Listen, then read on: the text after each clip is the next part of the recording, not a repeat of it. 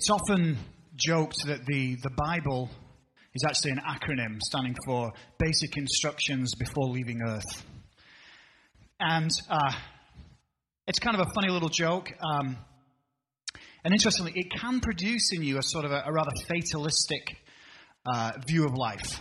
You know, this idea that we're not really supposed to live for this life or try to work too much in this life because really we're focused on eternity. You know, so basically we just got to hold on until we make it to heaven. But on the other hand, the Bible does have some basic instructions before leaving earth, doesn't it? In fact, it's full of godly wisdom about how to live a meaningful and purposeful life. I mean, there's a reason why the Bible is still the best-selling book in the world. There's so much truth in there and so much to show us how to live and how to worship God. And so, in this passage we just read from Ephesians, that's exactly what we get a little taste of. This is a very practical passage. This is giving us the practicals about how to live out the Christian life, or at least part of it, and how to do that in community, within the church, within life. Paul begins in verse 25 that we just read from with the word therefore. And seminary professors like to joke that when you see a therefore, you should ask what it's there for. And in a sense, therefore it's a hinge word. Whenever you see therefore in Scripture, you immediately want to look at, well, what came before this word therefore? Because usually what Paul does when he uses this term therefore is before the therefore will usually be some kind of theology. And he'll be laying down the theology of why we should do something or why we should live a certain way. And then after the therefore, it's like, okay, so this is how you do it. I've just laid out this really dense theology. Now, this is what it looks like in real life. And so that's what we get here in this passage. So to understand it a little bit more fully, because it is a very rich passage, there's a lot there, isn't there? I could probably do a whole sermon series on this passage. But to understand it more fully, we need to take a few verses back and see where Paul's coming from. So listen to what he says in verses 17 and 18.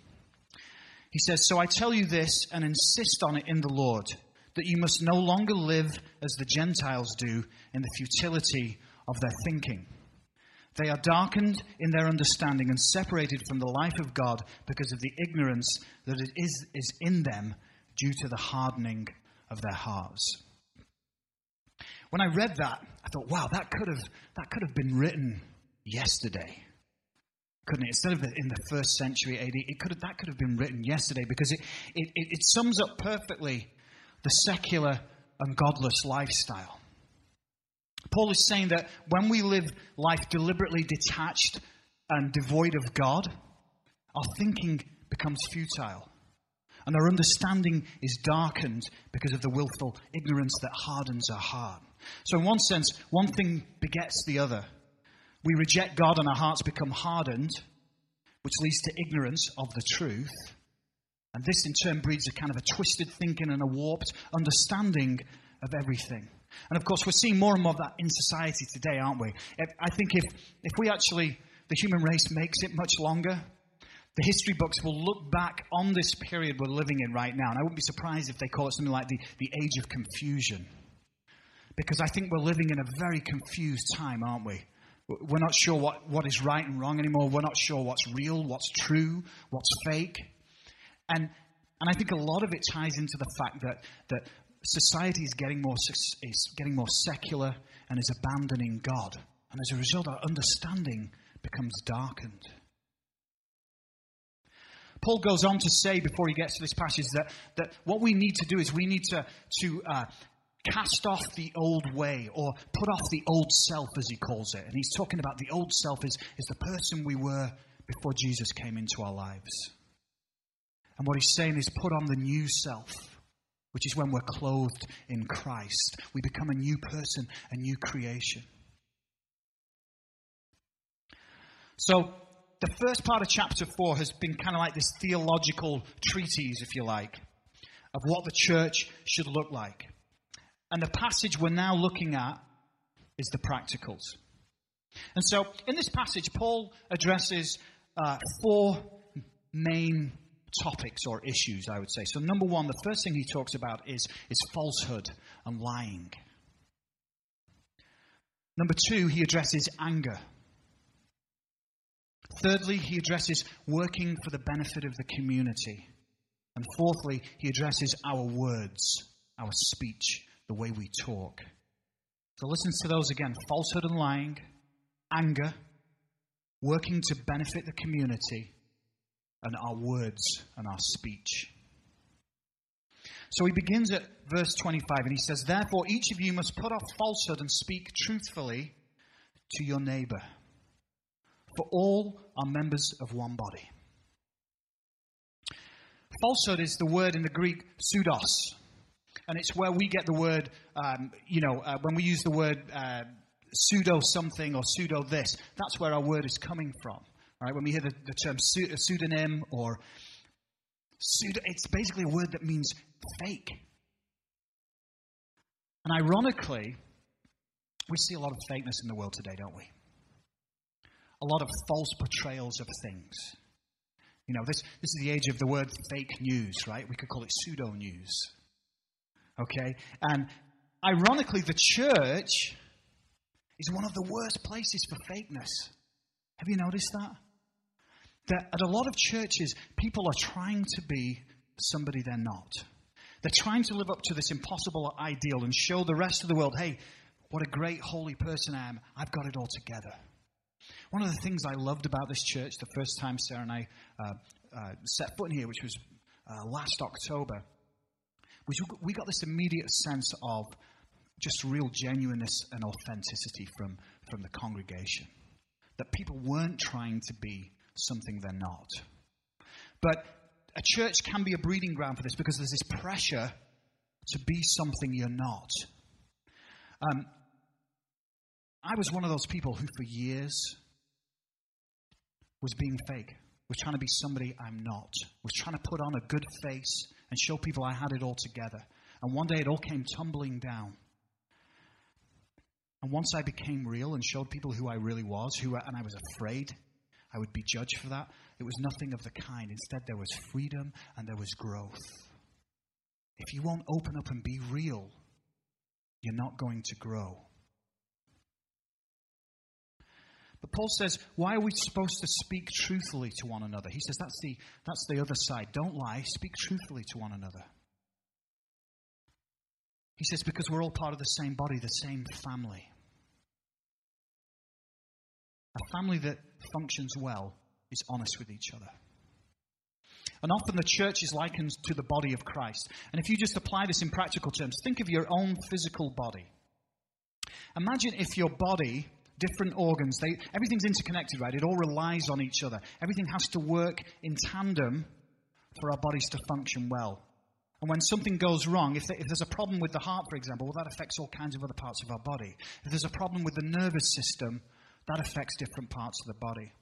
So, in a sense, if you imagine, if the body, one part of the body starts lying to another part of the body. So imagine your eyesight deceives yourself and tells you that what you're looking at is not really what you're seeing. There would be a problem, wouldn't there? Imagine if you're walking down the street and your eyes trick you and say, there aren't any steps here. You would step off here and probably hurt yourself. There's been a disconnect with your body. And so it is when we lie to one another, each other in the church. There's a disconnect. There is a break in community. So number 1, stop lying. Stop being fake. Get real. Paul goes on in verse 26 and he says, in your anger, do not sin. And actually a more literal translation, which the New American Standard Bible gives us, is be angry and yet do not sin. Now that's an interesting phrase, isn't it? Be angry and yet do not sin. So is it possible to be angry and not sin? Well, the simple answer is yes. Look at Jesus. Jesus was angry when he went into the temple. with the money, with the money collectors, and he threw all the tables around. Jesus was angry. When Jesus went to Lazarus and saw the people weeping over his death, he was angry. The Lord's anger burned when Uzziah touched the Ark of the Covenant. So there is a place for righteous anger. Not all anger is sin. There is a place for it. But Paul makes a more interesting point here as he continues. He says, do not let the sun go down while you are still angry, and do not give the devil a foothold. So what Paul's saying here is, what he's doing is he's giving you a time limit on how long you can be angry for. You've got until the sun sets to deal with your anger. That's not very long, is it? I mean, if you look at the longest summer day, that basically would give you about maybe 12 hours of sunlight before you got to deal with your anger. Do not let the sun go down. Some say, do not go to bed angry. I'm sure that's never happened to any of you. None of us ever gone to bed angry, right? Well, let me tell you, I have. And often it's something to do with an argument with your spouse, isn't it? You've said something, it can be something that's brewing all day, or it can have been something that you say right before you go to bed. And what happens? We get the whole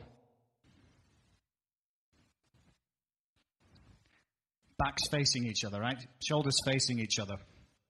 And we lie there. No, I shall not face you. You can have my back. And that's the end of it.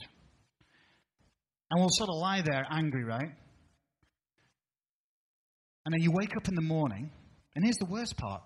You wake up in the morning, and for a second you've forgotten you've had the argument, right? So you wake up, and then you remember, and the sinking cloud comes back on. And then what do? You lie in bed wondering, am I going to keep holding on to this? Am I going to stretch this out? Am I going to let them suffer? Am I going to let them sweat? Shall I continue with the silent treatment? And you see what's happened when you do that? Now you've taken this anger and you've brought it into tomorrow. And now it's going to affect that day, and it's going to affect the day after, and the day after, and so on it goes. So deal with our anger. Paul gives us a very limited time frame until the sun sets. That is pretty tight time frame. At most, you've got maybe half a day, unless you live in Svalbard, Norway, which is the northernmost inhabited region of Europe, and there is no sunset from approximately the 19th of April to the 23rd of August. So if you live there, you probably have about 5 months where you could hold on to your anger. But once that sun sets, now you know what I'm saying, right? We cannot hold on to anger. Why shouldn't we hold on to anger? So Paul goes on. He says, don't give the devil a foothold. So here's what happens when you hold on to anger.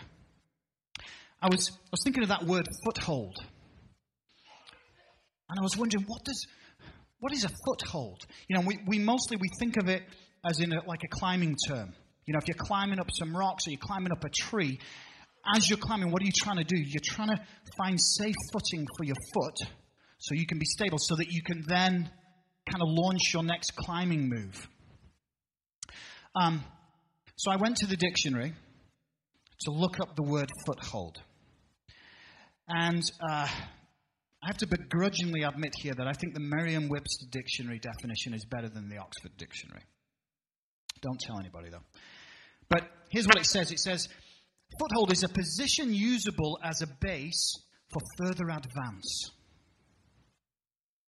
Listen to that again. It's a position usable as a base for further advance. So here's what you do. When you give the devil a foothold, you're giving him a base of operations to launch further attacks at you. That's what it means to give him a foothold. You're giving him, hey, here's a nice little site for you where you can feel safe, and from there you can launch further attacks at me that are rooted out of my anger. And of course, we hear what these other roots are in verse 31, which we'll get back to, but they're listed as bitterness, rage, brawling, and malice. We'll return to those. So far, Paul has addressed lying or fakeness, and now he's addressing anger. He goes on in verse 28 to talk about community, and he says, he who has been stealing must steal no longer, but must work doing something useful with his own hands. Why? That he may have something to share with those in need. So Paul's telling us work is productive, and it's not just productive to serve our own needs and to provide for ourselves, but it's actually to help those who are in need. Each and every one of you in this room has skills and talents, and God didn't give them to you just to help yourself. He gave them to you to help the body of Christ. That means we're all called to serve and help each other in the church. We are a family, and families help each other. Verse 29 goes on, and Paul says, "Do not let any unwholesome talk come out of your mouths, but only what is helpful for building others up according to their needs, that it may benefit those who listen." So there's another communal aspect here. Paul's saying, hey, be careful what you say. That word unwholesome, its root meaning is rotten. It means rotten. So essentially what he's saying is don't let anything rotten, anything decaying come out of your mouths. Anything that would cause somebody else to fall. Words have power, don't they? You know, we talk about physical abuse and there's mental abuse, which often comes in the form of words. The first act of God recorded in the Bible was speech. Genesis chapter 1 verse 3, it says, God said, "Let there be light." God spoke creation into being by the power of his word. It's why freedom of speech is so precious to us, isn't it? It's why it's in the First Amendment. That freedom of speech is essential to the freedom of who we are and any prosperous or democratic nation. We see the power of speech at work today, don't we? Today we have terms such as, speech can be labeled hate speech, right? People talk about, you have done violence to me, by the words they've used. Many censor themselves today and are afraid to talk openly about how they really feel. I'm sure we've all been there, where perhaps you don't want to share your political views with somebody. You don't want to share your views on marriage. You don't want to share your views on whatever that hot topic is. Because there's a fear that words will be used as a weapon against you to incriminate you. There's a fear that free speech is slowly being eroded. Why are we afraid? Because words have power. They have the power to destroy and they have the power to give life. Proverbs 18:21 says, "Death and life are in the power of the tongue." Think about that. Death and life are in the power of the tongue. James chapter 3 verses 9 to 11 says the following: "With the tongue we praise our Lord and Father, and with it we curse human beings who have been made in God's likeness. Out of the same mouth come praise and cursing. My brothers and sisters, this should not be. Can both fresh water and salt water flow from the same spring? My brothers and sisters, can a fig tree bear olives or a grapevine bear figs? Neither can a salt spring produce fresh water." Words have power. And what Paul's saying is, don't talk one way in church and then Monday morning talk another way. Like we're a person split in two. He says our words should be for lifting others up, for building them up according to their needs. Have you ever been in a situation where somebody has said just the right word to you at just the right moment, and it has changed and completely flipped your view of something? My mind goes to, I recently saw a picture on social media, and it was of a man who was stood on a bridge contemplating suicide. And there was somebody stood on the other side talking to him. And I knew right there and then that this person's words had the power to save that man. There have been numerous people talked off ledges because of saying the right words. In fact, I read about a man, I think in Australia, who lives right by a cliff. And he spends a lot of his time talking people out of jumping off the cliff and inviting them home for a cup of tea. Think of all those lives he saved because of the words he used. In verse 30, Paul goes on and he tells us that these various things, so lying, anger, words, rotten words, these grieve the Holy Spirit. They grieve the Holy Spirit. When we have lying or fakeness, anger, and unwholesome talk in the church, it destroys the unity of the church and creates division. And guess what? This is his church. It grieves the Holy Spirit when he sees these kind of divisions. One commentator said this. They said, the Spirit is the divine agent of reconciliation and unity in the body, and is especially grieved when unwholesome speech is offered by members against one another. You know, the church is all too human, and everybody in it is all too human. And often we hurt each other. We say things that are offensive. We get offended. We get hurt. But we're not called to dwell on it. We're not called to let that offense take root and turn into anger. That is not what the church is about. So verse 31, Paul returns to the byproduct or the ugly siblings of anger. Paul tells us to get rid of all bitterness, rage, anger, brawling, and slander, along with every form of malice. So malice kind of brackets all those things together. And these vices that he just listed, they're the outworkings of anger. Freud said that depression is anger turned inwards. And I think there's something to that. It's anger turned inwards that has been left to brew. Anger is like a rotting, dying tree with deep roots. Long-term anger not only turns into depression, but it turns into bitterness. Have you ever met somebody who's just a bitter person? They're full of anger. They're full of rage. And it's because they've allowed anger to take root. And bitterness is the enemy of reconciliation and forgiveness. That's the real danger of bitterness. Aristotle, he described bitterness as the resentful spirit which refuses reconciliation. That's what bitterness does. Bitterness, when it takes root, what it does is it looks at somebody else who has hurt them or offended them, and it says, I am never going to forgive you. I don't want to forgive you, and I'll never forgive you, because then I will have to give something up. I will have to let go of my anger and bitterness, and I don't want to. But all these things, they're deadly venoms that will poison your soul, and ultimately they will kill you. But fortunately, Paul offers us the antidote. In verses 32 through chapter 5, verses 2, he says the following: Be kind and compassionate to one another, forgiving each other just as Christ, God, forgave you.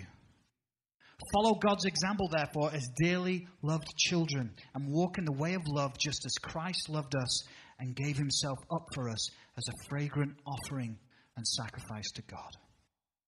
So listen to the antidotes there, right? We've heard all this about anger and rage and bitterness. The antidotes are kindness, compassion, and forgiveness. Do you think the world could use a little bit more kindness? Do you think it could use a little bit more compassion? I think those virtues are desperately needed. But you know what? Especially forgiveness. Especially forgiveness. We live in an age and a time of gotcha. Ha! Caught you. And if I can't find something, I'm going to go back 5-10 years and try and dig something up from social media or an email you sent, but I'm going to get you. And it's all about punitive, punish. Where's the forgiveness? Where is the spirit of, you know, I messed up and I'm sorry? We need forgiveness. And you know, we have to learn to forgive each other, especially in the church. Isn't that the ironic thing? That I find that Christians can be some of the most unforgiving people out there. Why are we so unforgiving? It can be towards a family member, or it can be towards a church member, somebody who's offended them. But listen, after how much we have been forgiven by Christ, we have no right to withhold forgiveness from anyone. Can we understand that one simple truth? We have been forgiven so much through what Jesus did on the cross for us, that we forfeit our right to withhold forgiveness when we declare that Jesus is Lord. You know, Jesus makes it plain in Matthew chapter 6, verse 15. He says, "But if you do not forgive others their sins, your Father, as in God, will not forgive your sins." So listen to that. He's saying if you hold on to sin, onto unforgiveness, neither shall you be forgiven. One thing we cannot do is control other people's actions and responses. But you can control your own. Forgiving others is a choice. And by doing so, you guard your heart against bitterness, rage, anger, brawling, slander, and malice. Ironically, when you forgive somebody, you empower yourself. We often think that forgiveness is an act of weakness, that you're letting somebody off the hook. You want justice, and by forgiving them, you're taking that away. No. Forgiveness takes courage. It takes humility. But you empower yourself, because when you forgive somebody, you remove the power that this person had over you. And that's what Paul tells us when he says, "Be imitators of God." We are made in his image, and we are called to imitate God. You know, something I'm learning right now is our little girl, Dove. She's in this really fun age. She's about 19 months, and she's like a little sponge. She's picking up all kinds of things, and she's trying to say little words, and she's testing us a little bit with authority, all these kind of things. But one of the things I've noticed, and I'm sure you will notice this yourself, we are all the children of somebody, and many of us have children, is that what often makes a child look like their parents is sometimes it's a physical feature, but often, you know what it is? It's the mannerisms. It's the way they smile or the way they just present themselves. My brother and my sister and myself, we don't really look that alike, but most people say they can tell we're siblings because of our mannerisms. And so it is with little Dove. She's picking up little things from Sarah and I that make people say, "Oh, we can tell that she's your kid." Well, that's how we should be with God when we are being imitators of God. We should have God's mannerisms. People should be able to see the Jesus in us. They should be able to tell that we are a follower of Christ by the way we act, by the way we speak, and by the way we forgive others. Finally, Paul says, live a life of love, just as Christ loved us and gave himself up for us. And that's what it ultimately comes down to, folks. It comes down to the cross. It always comes down to the cross and what Jesus did for us on that cross. That was the ultimate act of love and forgiveness. And we are called to walk in his footsteps. Can we love like Jesus did? Can we forgive like Jesus did? We are called to that purpose. So I want us to, as we wrap up here with the sermon, I want us to spend a few moments in prayer. And what I want to do is I want to ask the Holy Spirit to speak into our hearts about a place or a person in your life that you are withholding forgiveness from. I think we all have somebody somewhere that there are still some roots of unforgiveness that we need to uproot. It's a hard work, but it's a freeing work. And so let's just spend a few moments. Lord, I just pray that would you bring to our minds somebody in our lives that we have not fully forgiven. somebody that we are still harboring bitterness and resentment towards. Would you show us, Lord, how you love them? How they are precious in your eyes despite all their faults. How they were made in your image, that they are your child. Would you give us those eyes, Lord?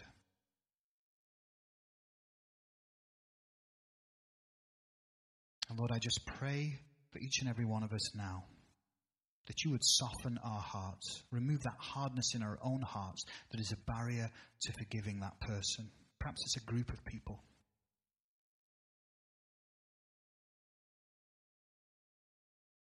Lord, we confess with our hearts. And we proclaim, Lord, that we forgive this person.